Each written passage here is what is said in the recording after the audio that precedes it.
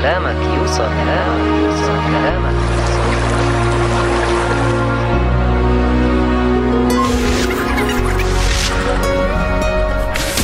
راديو يمن تايمز، كلامك يوصل.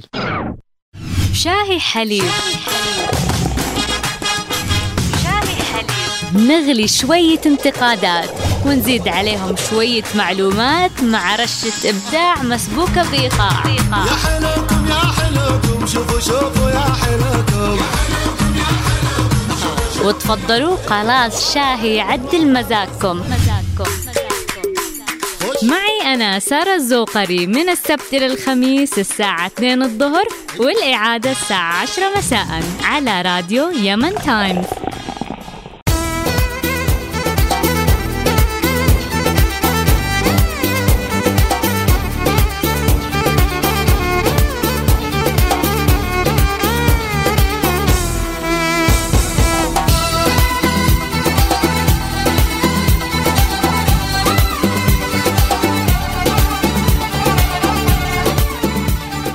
أهلا مستمعي راديو يمن تايمز، منورين اليوم وكل يوم في شاهي حليب.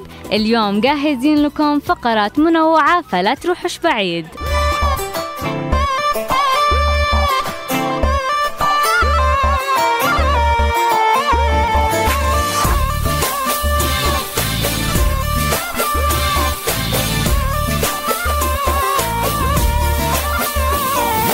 صعبة علي فرقتك، صعبة وانا اللي محترق قلبه. مليت من طول الهجر يلعن ابو الغربة. صعبة علي فرقتك، صعبة وانا اللي محترق قلبه. مليت من طول الهجر يلعن ابو الغربة. رد لي يا قلبي رد لي، خلي اشم ريحة هدي. ما يعرف الحب الاولي الا اللي بمجربه. رد لي يا قلبي رد لي، خلي اشم ريحة هدي. ما يعرف الحب الاولي الا اللي بمجربه. علي فرقتك صعبة وانا اللي محترق قلبي. مليت من طول الهجر يلعن ابو الغربة. اليوم في شاي حليب حنتكلم عن خطورة الجلوس لساعات طويلة، وطبعا حنسمعكم أغاني كثيرة وأخبار سريعة. معاكم سارا الزوقري من وراء المايك، ومن وراء الكواليس زميلي في الإعداد ناصر السقاف، وفي الهندسة الصوتية أحمد ناجي.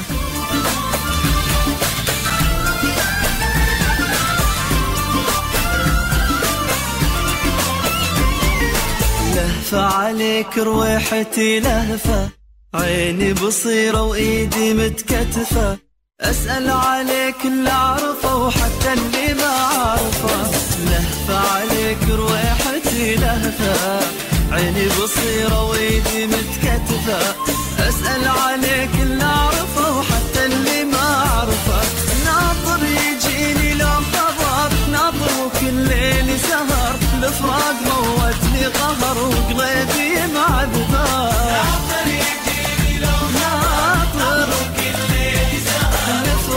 موتني قهر وقلبي معذبة.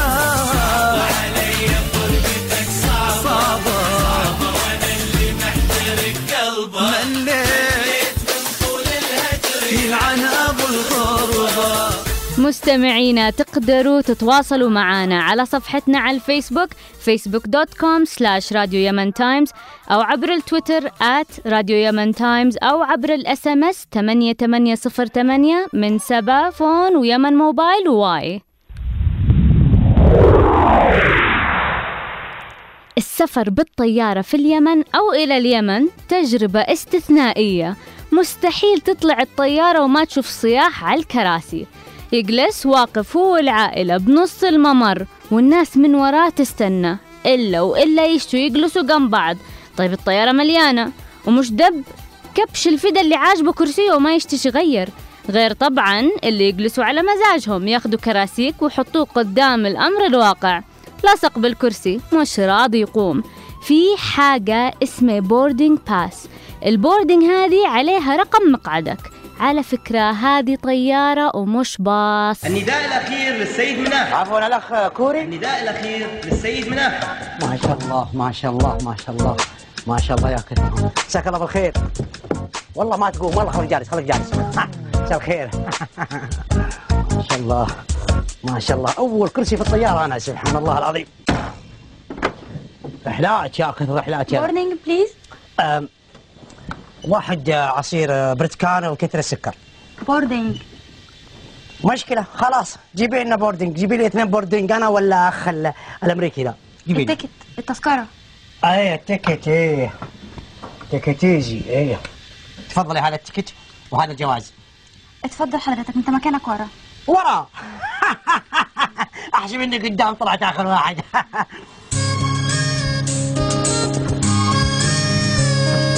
السلام عليكم. انت مناحي؟ شخصيا شفتي كيف انا مشهور؟ بقالنا ساعة مستنيينك يا اخي.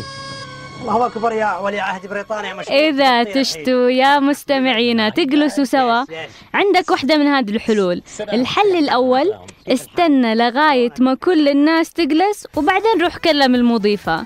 الحل الثاني تكلم مع الشخص اللي تشي تغير معاه بأدب، هو مش غصب يعطيك محله سواء عندك عائلة أو لا.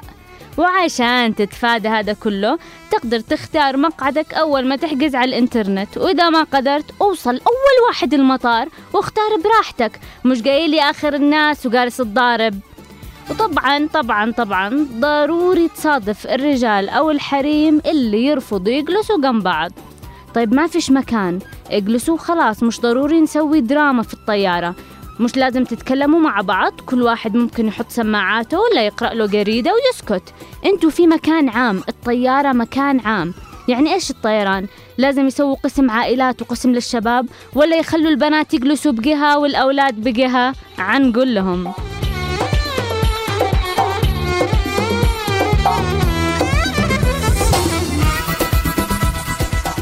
تخيلوا أني كنت جالسة جنب الشباك في أمان الله أقرأ أدعيتي، إلا فجأة أشوف رجل عند كوعي، لا وكمان مش لابس شرابات، يعني الطيارة والكراسي فاضيين. حضرتك تشي تنام تقوم تمدد رجلك عندي ليش؟ عمية ما أشوفش ولا ما عنديش حاسة شم؟ مش طبيعي، متى بتنقرضوا؟ لا طبعا ما سكتش وصحيته من نومه العميق وسمعته كلمتين حلوين، جلس بعد زي الألف.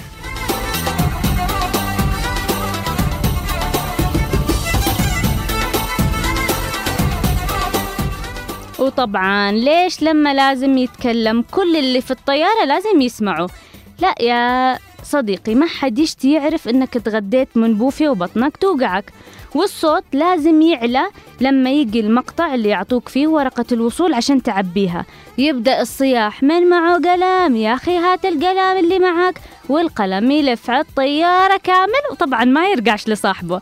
فإذا عندك قلم وما تشتش تخسره، مثل إنه ما عندك وخبيه في جيبك. أنا أرجع للطيارة الطيارة الطيارة الطيارة. طبعا من الجميل إنه الطيارة جالسة تتحرك، واللي وراي بدل ما يكلم أهله زوجته أولاده أمه، الأخ يكلم المقود. أقول لك ادي لنا قاعد حالي أبو 4، أنا في الطيارة، ويقوم ينط اللي جنبه، لا خليها 6 بس، ها قاعد حالي، مش زي آخر مرة قرقر قرقر قرقر على كلام فاضي والطيارة تتحرك. نفسي أفهم إيش المغزى من استعمال التليفون وقت الإقلاع؟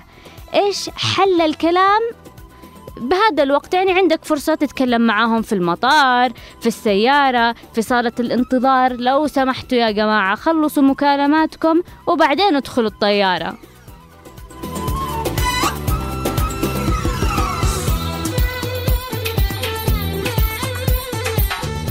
وبعدين واحنا جالسين نهبط مطبات، انما ايش، الطيارة تهز يمين يسار فوق تحت، درجن درجن حنطور بالجو، والكل يدعي من كل قلبه. وبدأ الكابتن ولا مساعد الطيار يتكلم، بس الله أعلم إيش كان يقول، يتكلم بلهجة غريبة. لو سمحت يا أخي افتح فمك، نشي نعرف نتشهد ولا لا، هات لنا من الآخر. والناس أعصابها تعبانة وبالمعمعة هذه كلها، وفجأة نسمع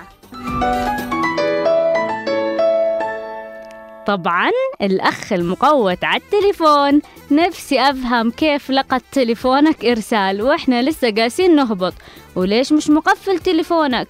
يعني الطيارة في حالة ملاهي مش ناقصين، كنا أفلام رعب. نفسي أفهم ليش ما تعرفوش كلمة ممنوع. أنا عارفة أن الممنوع مرغوب، بس مكتوب ممنوع استعمال التليفون. تعبوا وهم يقولوا ممنوع قفلوا التليفونات والأجهزة الإلكترونية، ويقولوا لنا بالعربي والإنجليزي والهندي والصومالي واللغة اللي تشتيها، والمضيفة تمر ومكتوب على الورقة اللي قدامكم على الكرسي. إيش عاد تشتوا؟ لو سمحتوا سكروا تليفوناتكم ولا روحوا طيارة لحالكم. يعني لما تكون عندك طيارة خاصة إن شاء الله تجلس تتكلم من اليوم لا بكرة، وافتح تليفونك على كيفك، بس وانت مع الناس سكر التليفون. نزلوني شو طايرين نزلوني طايرين وين ننزل؟ ماشي باراشوت ما بننزل. بنزل ما في بحر تحت بحر بنزل بشوف بجابل السمك احسن من شو جابل السمك؟ تعال حلم فوق ارتفاع 1000 قدم يا ابي، وين تنزل تحت؟ 1000 قدم؟ شو رايك شوت علي بلنتي بعد؟ لا اله الا الله على ما اظلك. اسمعني تبغى شو انت الحين؟ طبعا كل ممنوع مرغوب. كنا رايحين عدن ووقفنا بصنعاء، الطيارة تنزل وتطلع ركاب. قاموا مجموعة من خيرة الرجال سووا أزمة ومضرابة عند المضيفين، إلا يشتوا ينزلوا يشربوا سيجارة.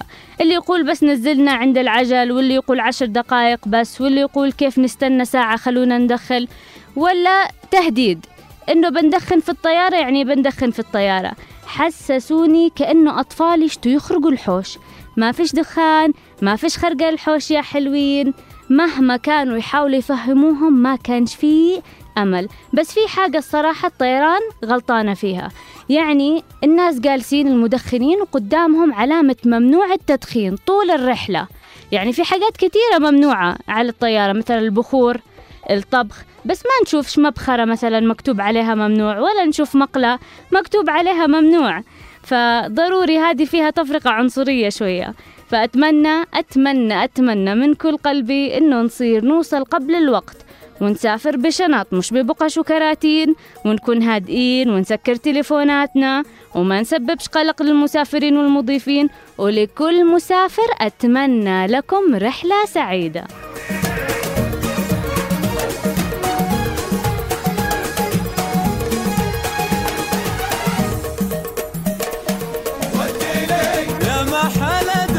الشمع من فوق بك الشفتني، يا طايرة يا أهل كفتار ترى المضاني، ويا محل دقة الشمع من فوق بك الشفتني، يا طايرة يا أهل كفتار ترى المضاني.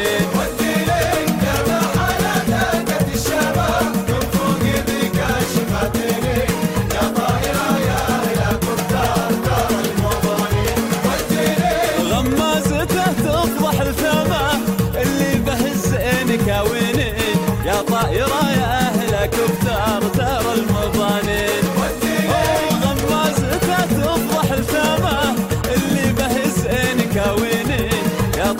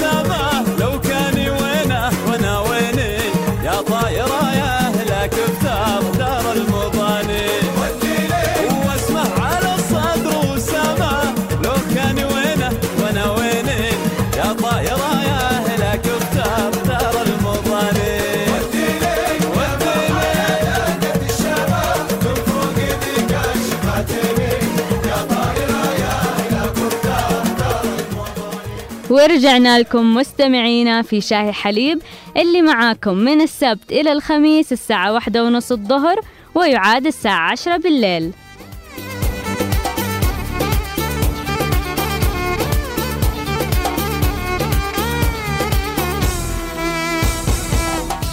الإنسان في الأصل مخلوق حركي، سواء كانت زراعة أو صيد. حياتنا كبشر كانت على أقدامنا، ولكن الأجهزة الإلكترونية الحديثة من تلفزيونات وكمبيوترات وسيارات والوظائف المكتبية أجبرتنا على الجلوس لساعات طويلة، وذلك يولد عواقب وخيمة على حياة الأشخاص. اليوم في أقول لك حاجة يمكن تنفعك، بنتكلم عن أضرار الجلوس على الكرسي لفترات طويلة.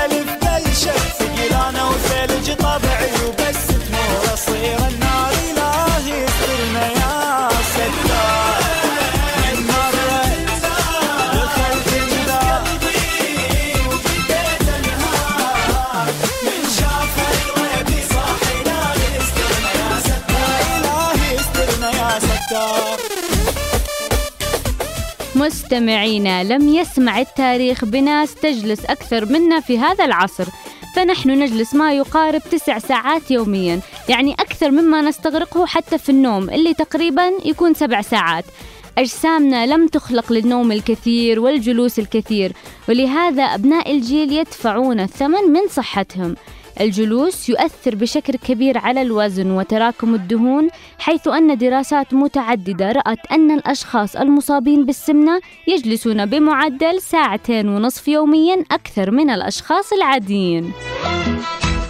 ويا يما حبيته، يا يما حبيته، قلبي تعلق فيه، زفوني لبيته. ويا يما حبيته، يا يما حبيته، قلبي تعلق فيه، زفوني لبيته.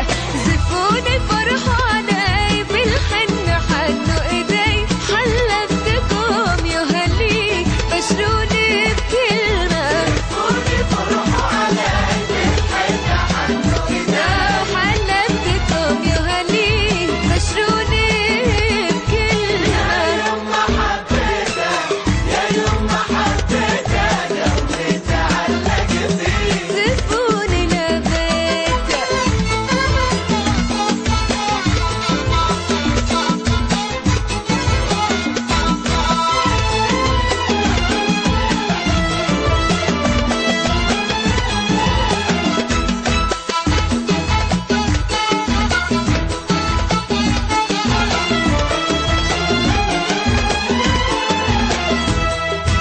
بشره خيره، بشره خيره، ما أكون أنا لا أو ما في غيره.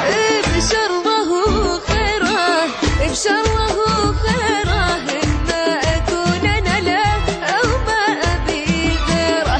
لو كان هو جنتي ما اقتنعنا بعيشتي.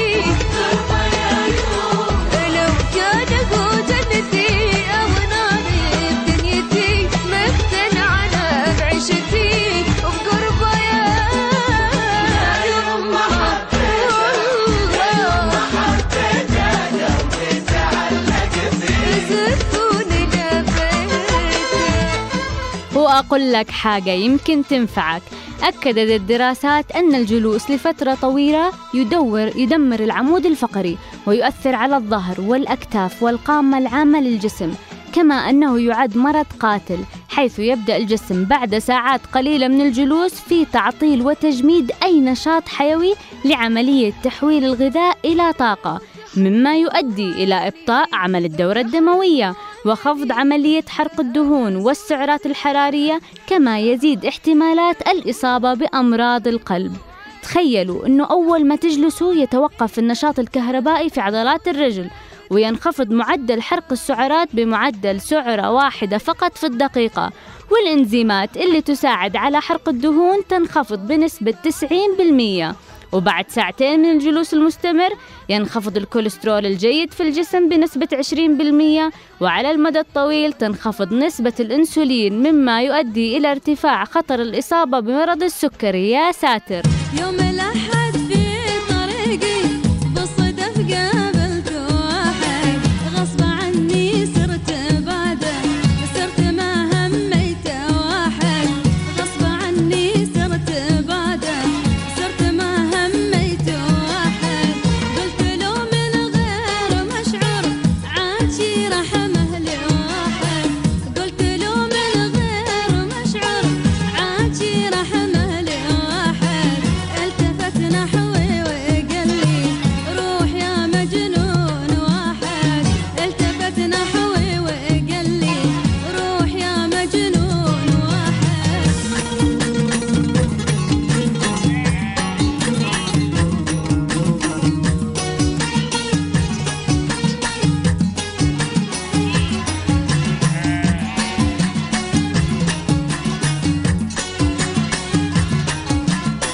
يوم الأحد في طريقي الصدف قابلت واحد روح شوف أهلي عددهم بيقع 2000 واحد روح شوف أهلي عددهم بيقع 2000 واحد قلت له وفر كلامك لا تزيد حرف واحد قلت له وفر كلامك لا تزيد حرف واحد حتى لو تعداد أهلك بيقع مليون واحد حتى لو تعداد أهلك بيقع مليون واحد ما يهموني وأنا اللي قط ما هميت واحد ما يهموني وأنا اللي قط ما هميت واحد. احنا لسه معاكم مستمعينا في أقول لك حاجة يمكن تنفعك. جالسين نتكلم عن أضرار الجلوس على الكرسي لفترة طويلة وكيفية الوقاية منها. يجلس معظمنا لمدة ساعات طويلة في العمل أو أمام شاشات الكمبيوتر أو على المكاتب، الأمر الذي يؤثر على صحة الموظفين والسائقين والجالسين أمام التلفاز وحتى أرباب العمل، فهؤلاء أكثر عرضة لأمراض القلب والأوعية الدموية. بالنسبة لكثير من الناس الجلوس ل8 ساعات يوميا شيء لا مفر منه، لكن الجلوس خارج أوقات العمل هو الذي يزيد المشكلة.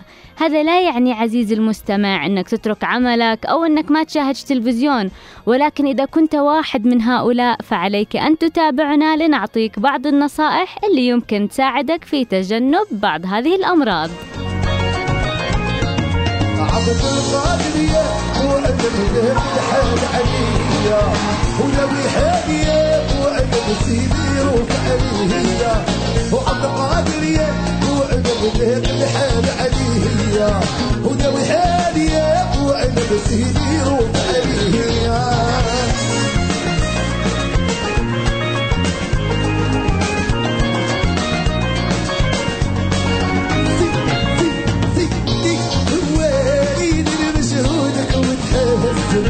هو الدراج القايم تخدم قدر مسيحية سيدي الهواري بمجهودك وتحزن هو الدراج القايم تخدم قدر مسيحية وقت القادرية هو عبادة تلحن عليا يا الحالية هو عبادة سيدي رفع عليا عبد القادرية هو عبادة تلحن عليا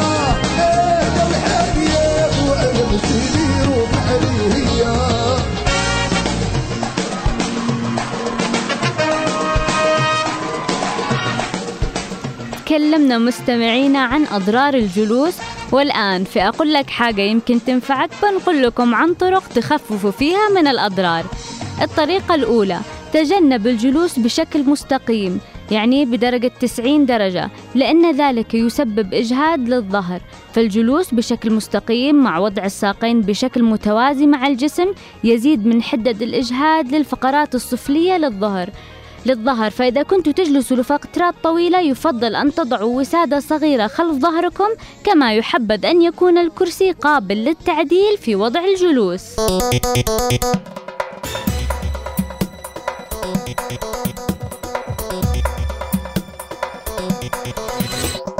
عشان أصلحك وارضى عليك حاجات كتير لازم تعملها، وعشان أسامحك وارضى عليك حاجات كتير ودي أولها.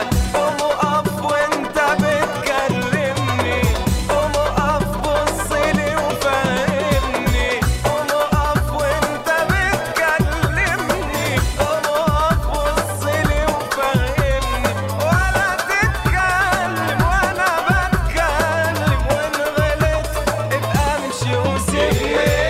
قوم وقف وانت بتكلمني، قوم وقف بصلي وفهمني، قوم وقف وانت بتكلمني، قوم وقف بصلي وفهمني. أجمع الخبراء على أن الرياضة المنتظمة تقلل من أضرار الجلوس لساعات طويلة، ولكن الرياضة لمدة 30 دقيقة يوميا لا تكفي. يجب أن تقاطع فترات الجلوس كلما سنحت لك الفرصة. حاول بعد كل ساعتين أن تمشي قليلا في المكتب، تنزل أو تطلع الدرج، فالعظام الغضروفية والعضلات تحتاج إلى الكثير من الحركة والجهد لكي تحافظ على مرونة العظام، لأن عدم القيام بهذا الجهد يعتبر بداية حدوث مشاكل في عظام الظهر.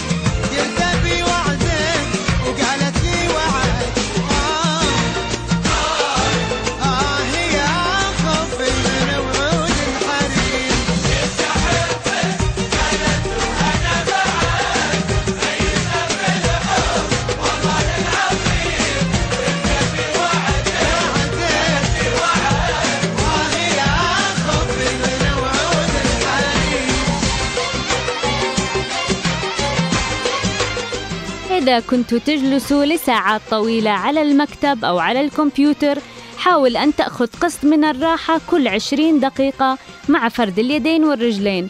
فأما إذا كنت جالس على الكمبيوتر فحاول أن لا تزيد الساعات التي تقضيها عليه 4 ساعات متواصلة، مشيرين إلى أن أي وقت يقضيه الإنسان أمام الكمبيوتر يكون الجسم فيه متوقفاً عن الحركة.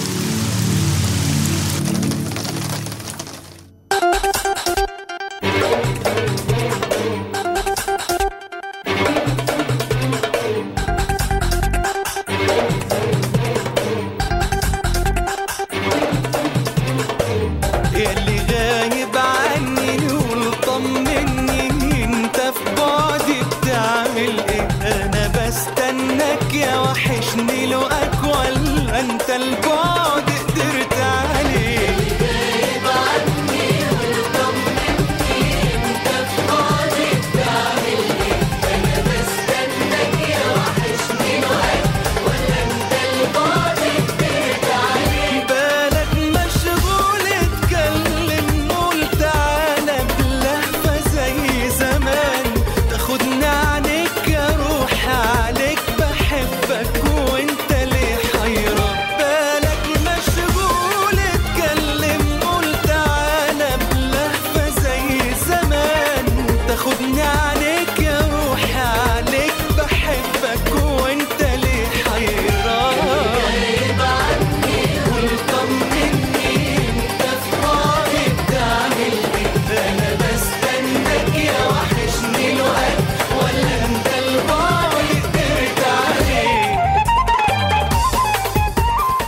أقول لك حاجة يمكن تنفعك عشان تقلل من أضرار الجلوس الكثير.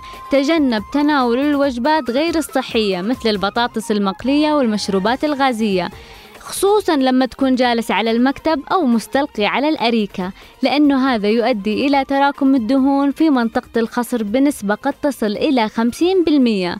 نحن لا نستطيع أن نترك أشغالنا المكتبية، ولكننا نستطيع أن نساعد أجسامنا بتقليل مدة الجلوس قدر الإمكان. مستمعينا، لو أنتوا الآن جالسين في البيت قوموا المطبخ وجيبوا ماء، ولو بالسيارة ووقفوا على جنب وادخلوا أي دكان، ولو كنتوا في المكتب خذوا لفة على زملائكم.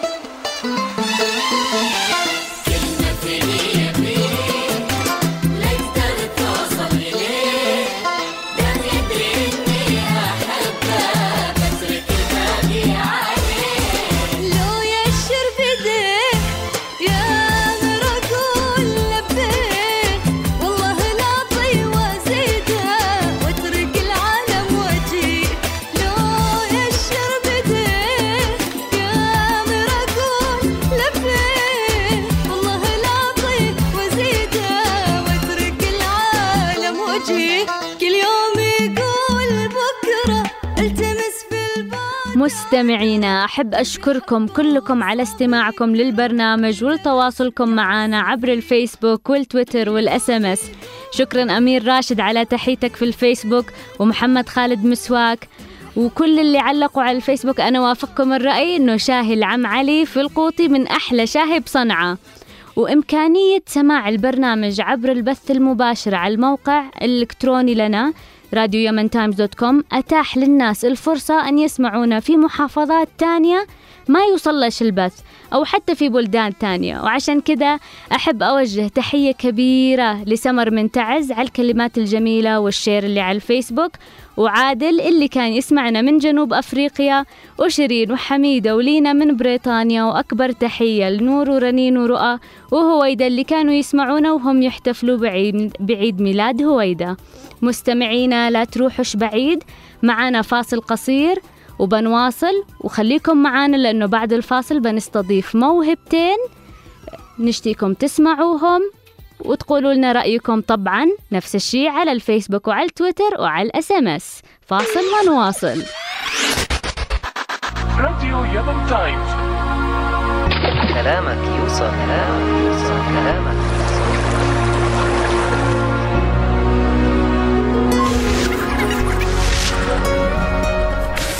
راديو يمن تايمز، كلامك يوصل.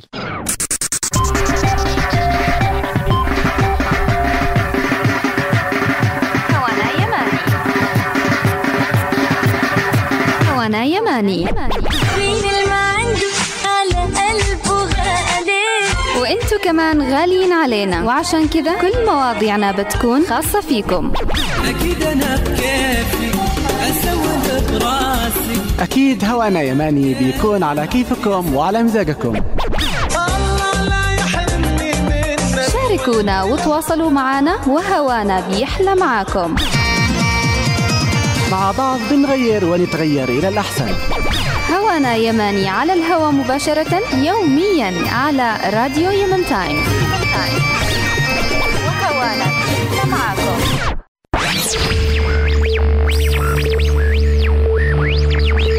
راديو يمن تايمز، كلامك يوصل.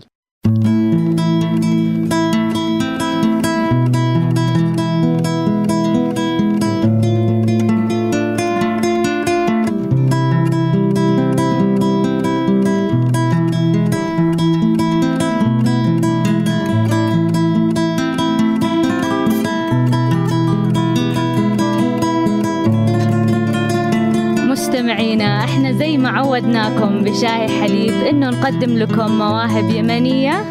فمعانا اليوم في سمعنا يا يمني، من معانا اليوم شهاب ومحمود من فرقة أوهايو. أهلا وسهلا فيكم شهاب ومحمود. أهلا وسهلا فيكم. طيب نشي شوي ندردش معاكم. شهاب بنبدأ معك، أنت أقرب مني، ممكن تقول لي شوي عن نفسك؟ والله شهاب الزيادي، طالب ثالث ثانوي، وهوايتي يعني أحب الجيتار من صغري. أنا بنحب الجيتار من تقريبا أنا عندي 12 سنة 13 سنة. بدأت أول بدايتي كانت في البيانو. بدأت بعدين ما حصل لي يعني كذا لخبطة، ما قدرتش أتأقلم مع البيانو نفسه. فأخي اشترى جيتار، هو كان يعزف جيتار، فتعلمت منه شوي شوية. ولما قابلت الأخ محمود إلى الآن قبل 6 أشهر، أنا ومحمود لحد الآن 6 أشهر. طيب أنت ومحمود بفرقة، هذه الفرقة هل تعزفوا هواية أم ممكن هي دخل الماء لكم، يعني صارت زي حرفة؟ لا، إحنا بصراحة يعني بنعزف هواية. بنعزف هواية، بس في أعمال بتجي لنا ما نرفضش. ما نرفضش. طيب أنا كمان أشتيك تعرفني عن نفسك. أنا محمود الجنيد، خريج جامعة قسم هندسة معلومات. أعزف الجيتار من قبل 2 سنين. من أول ما شفته تعلقت فيه وعزفت فيه على طول، ما عزفت أي آلة ثانية. وبعد التقينا أنا الشباب أنا وشهاب وبدينا نعزف مع بعض وكوننا فرقة. إيش اللي خلاك تبدأ تعزف أو ميولك للموسيقى؟ كان في كان هو في يوم من الأيام اللي حصل لي الموقف، يعني كنت ضابح زيادة يعني على اللزوم، ورحت مكان فكان في هناك عازف ما شاء الله عليه، هو الحين في أمريكا اسمه أحمد الشيبة. الصدق يعني عزف الجيتار خلاني أحب الجيتار من كل قلبي. طيب إيش تعني لك الموسيقى؟ الموسيقى تعني وجود وشخصية. وجود وشخصية. وشهاب كم ساعة تجلس تعزف تقريبا في اليوم؟ والله ما أقدرش أقول ليش، يعني مثلا إذا قدرت، إذا مثلا نقول شمسكها ساعة ساعتين، لا أواصل 4 ساعات 5 ساعات، يضيع علي الوقت مش حاسس. الجيتار يعني لما تمسك الجيتار ما تقدرش تفلتي أبدا. طب هل في مود معين يخليكم تعزفوا إذا مثلا زعلان أو ضبحان أو معصب؟ إيش المود اللي أكتر يخليك تبدع بالعزف؟ الحجاز هو مود عربي، له نكهة عربية ونكهة إسبانية اللي هي نكهة الجيتارات وهذا يعني شيء يدخل القلب. يعني تحبوا. طب يا ريت تسمعونا قليل. أكيد.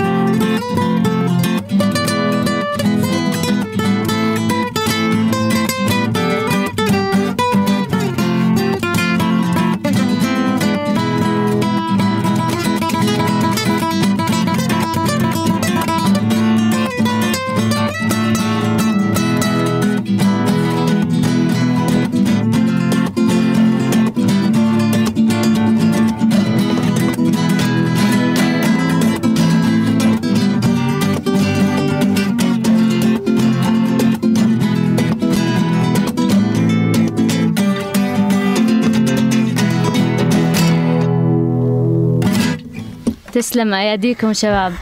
أعرف بس تحكوا لي شوي عن المقطوعة اللي عزفتوها.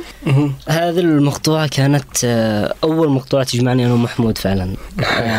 كان معنا مهرجان، فأنا كنت الوحيد في مبادرة اسمها مبادرة موهوب، كنت أنا الوحيد اللي عازف جيتار في بقى. فكان معاهم حفل، قلت يلا بقدم بفعل. صلحت معزوفة ثانية، يعني كانت في بالي معزوفة معينة، لغاية يوم كنت ماشي مع واحد صاحبي اسمه أيلول السقاف. أقو عزف لنا ما هذا كده جمعنا. كنت معاه ماشيين، فجأة قال شيء يجي هو بيغني معي، هو معنا في المبادرة. فقلنا يلا تمام ماشي أنا وياه، عشان كنت حابب أتعرف عليه زيادة، وهذا مش عارف إنه كان يغني. فبالصدفة يعني شفنا الأخ كان جالس في المحل حقهم كان ماسك الجيتار قدام اللابتوب وجالس. أنا استغربت، أنا كنت أعرفه بس ما صورة، ما كنت عارف إنه عازف بهذا القدر. فعرضت على الفكرة، قلت له إيش رأيك نعزف هذا؟ قال أوكي تمام. إيش من لون تحب؟ قلت له حجاز. دخلنا حجاز يعني طيب كانت أول. كيف كانت المسابقة تجربتكم فيها؟ لا ما كانتش مسابقة، هي كانت عرض خيري مهرجان. لا أيوة كانت على ما أظن بيجمعوا عملوا تبرعات أو حاجة كذا. لا كان مهرجان يمن الخير. أيوة يمن الخير، كان مهرجان يمن الخير. طيب كعازفين وفي اليمن اشتي أسألكم عن التشجيع، هل تلاقوا تشجيع من الأهل أو معارضة من الأهل أو الأصحاب أو الناس اللي حواليكم؟ كأهل بالنسبة لي أنا بالبداية لقيت معارضة يعني خاصة المواد، بس من بعد ما شافني الوالد مسكت وكملت الدراسة حقي وجبت فيها معدل حلو، قال لي خلاص ما فيش مانع. بالنسبة لي كأهل مشجعين لي، بس لأنه ذا الحين ثالث ثانوي في الأصحاب الواصل يعني ما شاء الله عليهم واقفين جنبنا دائما. يعني حابة أشكركم على تواجدكم معنا في استوديوهات راديو يمن تايمز، أمتعتونا. ومستمعينا لو نشي نعرف آراءكم بالموهبتين اللي كانوا معنا، فياريت تتواصلوا معنا على صفحتنا على الفيسبوك أو التويتر راديو يمن تايمز، وتقولوا لنا رأيكم بمحمود وشهاب، وإن شاء الله نسمع عنكم أخبار حلوة ونجي نشوف لكم حفلات إن شاء الله.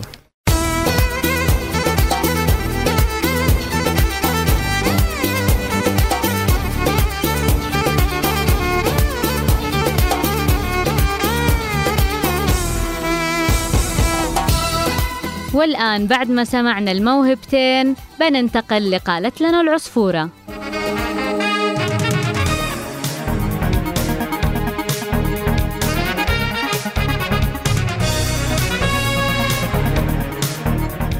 وقالت لنا العصفورة: اتهم 5 من نجوم السينما الهندية بوليوود بقتل غزالين نادرين غربي البلاد قبل 14 عام، ومن بينهم نجم أفلام الأكشن المشهور سلمان خان. وقال المدعي إن سلمان خان متهم بإطلاق النار على الغزال، أما سيف علي خان وسونالي بندر وآخرون فوجهت إليهم تهمة التحريض على الجريمة عبر تشجيع خان وهو يصطاد الغزال. يشار إلى أن النظام القضائي الهندي بطيء جدا، وقد تستغرق القضية سنوات قبل الذهاب إلى المحكمة، وفي حالة إدانتهم فإنهم سيواجهون عقوبة بالسجن تتراوح بين 3 و6 أعوام. وينفي هؤلاء الممثلون الاتهامات الموجهة إليهم. نجوم يتحاكموا عشان قتلوا غزلان، وإحنا لسه مش عارفين نحاكم ناس قتلوا بشر. دنيا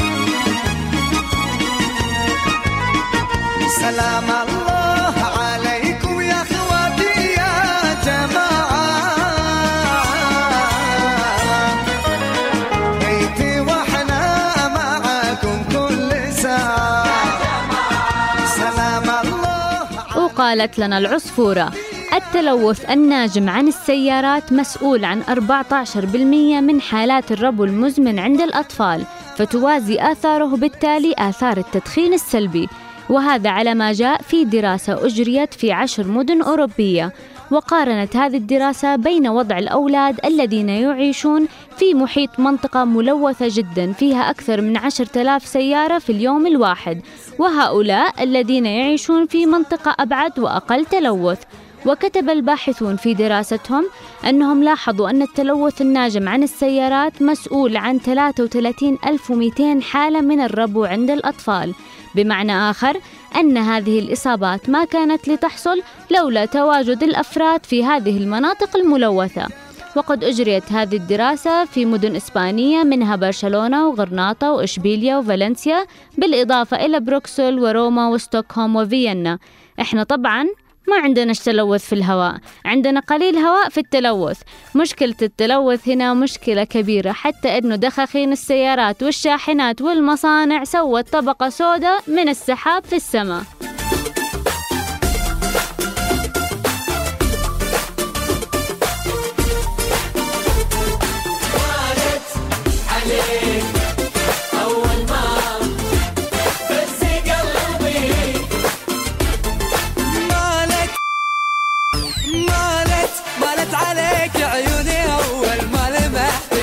قلبي من مكانه وطار عقلي لما شفتك. إيه صدقني غرورك حيل ميز لك حضورك، عيني لك حللت بيك وانا شك مسحورة فيك، لو تبي ابسط لي شوفها مالت عليك مالت عليك عيوني أول. واحنا لسه مكملين معاكم مستمعينا في شاهي حليب. وقالت لنا العصفورة: محكمة تونسية تقضي بسجن مغني للراب المعروف باسم ولد 15 لمدة 2 سنين بسبب فيديو يصف فيه رجال الشرطة بالكلاب. وقد أثارت هذه القضية الكثير من الجدل حول حرية التعبير في تونس التي يقود حكومتها إسلاميون. وفي الفيديو الذي بث على يوتيوب وفيسبوك يصف ولد 15 رجال الشرطة بأنهم كلاب، ويعتبر أن الشرطة تمارس العنف ضد الشعوب دون رقابة ومحاسبة. وقال في فيديو بث على فيسبوك تعليقا على الأغنية: قمت فقط باستخدام لغة الشرطة، هم عنفوني لفظيا وجسديا، وأنا كفنان الطريق الوحيد لدي للرد عليهم هو تقديم فن عنيف. ويقول منتقدون إن الحكومة التي تقودها حركة النهضة تسعى لخنق حرية الإبداع والتعبير، لكن الحكومة تنفي ذلك بشدة وتقول أنها تدعم حرية التعبير وتسعى فقط إلى تطبيق القانون على الجميع دون التمييز.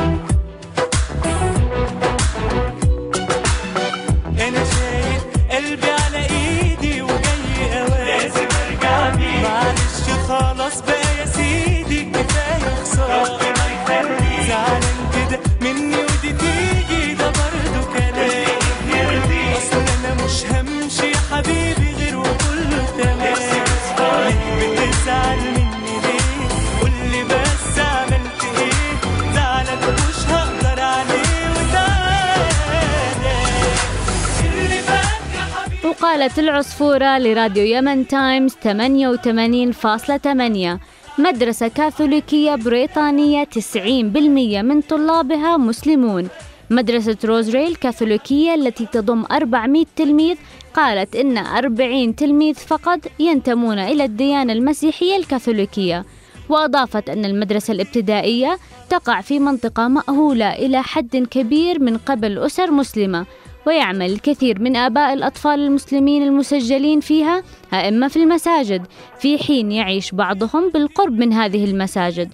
ويشارك التلاميذ المسلمين في المسرحيات الدينية في عيدي الفصح والميلاد.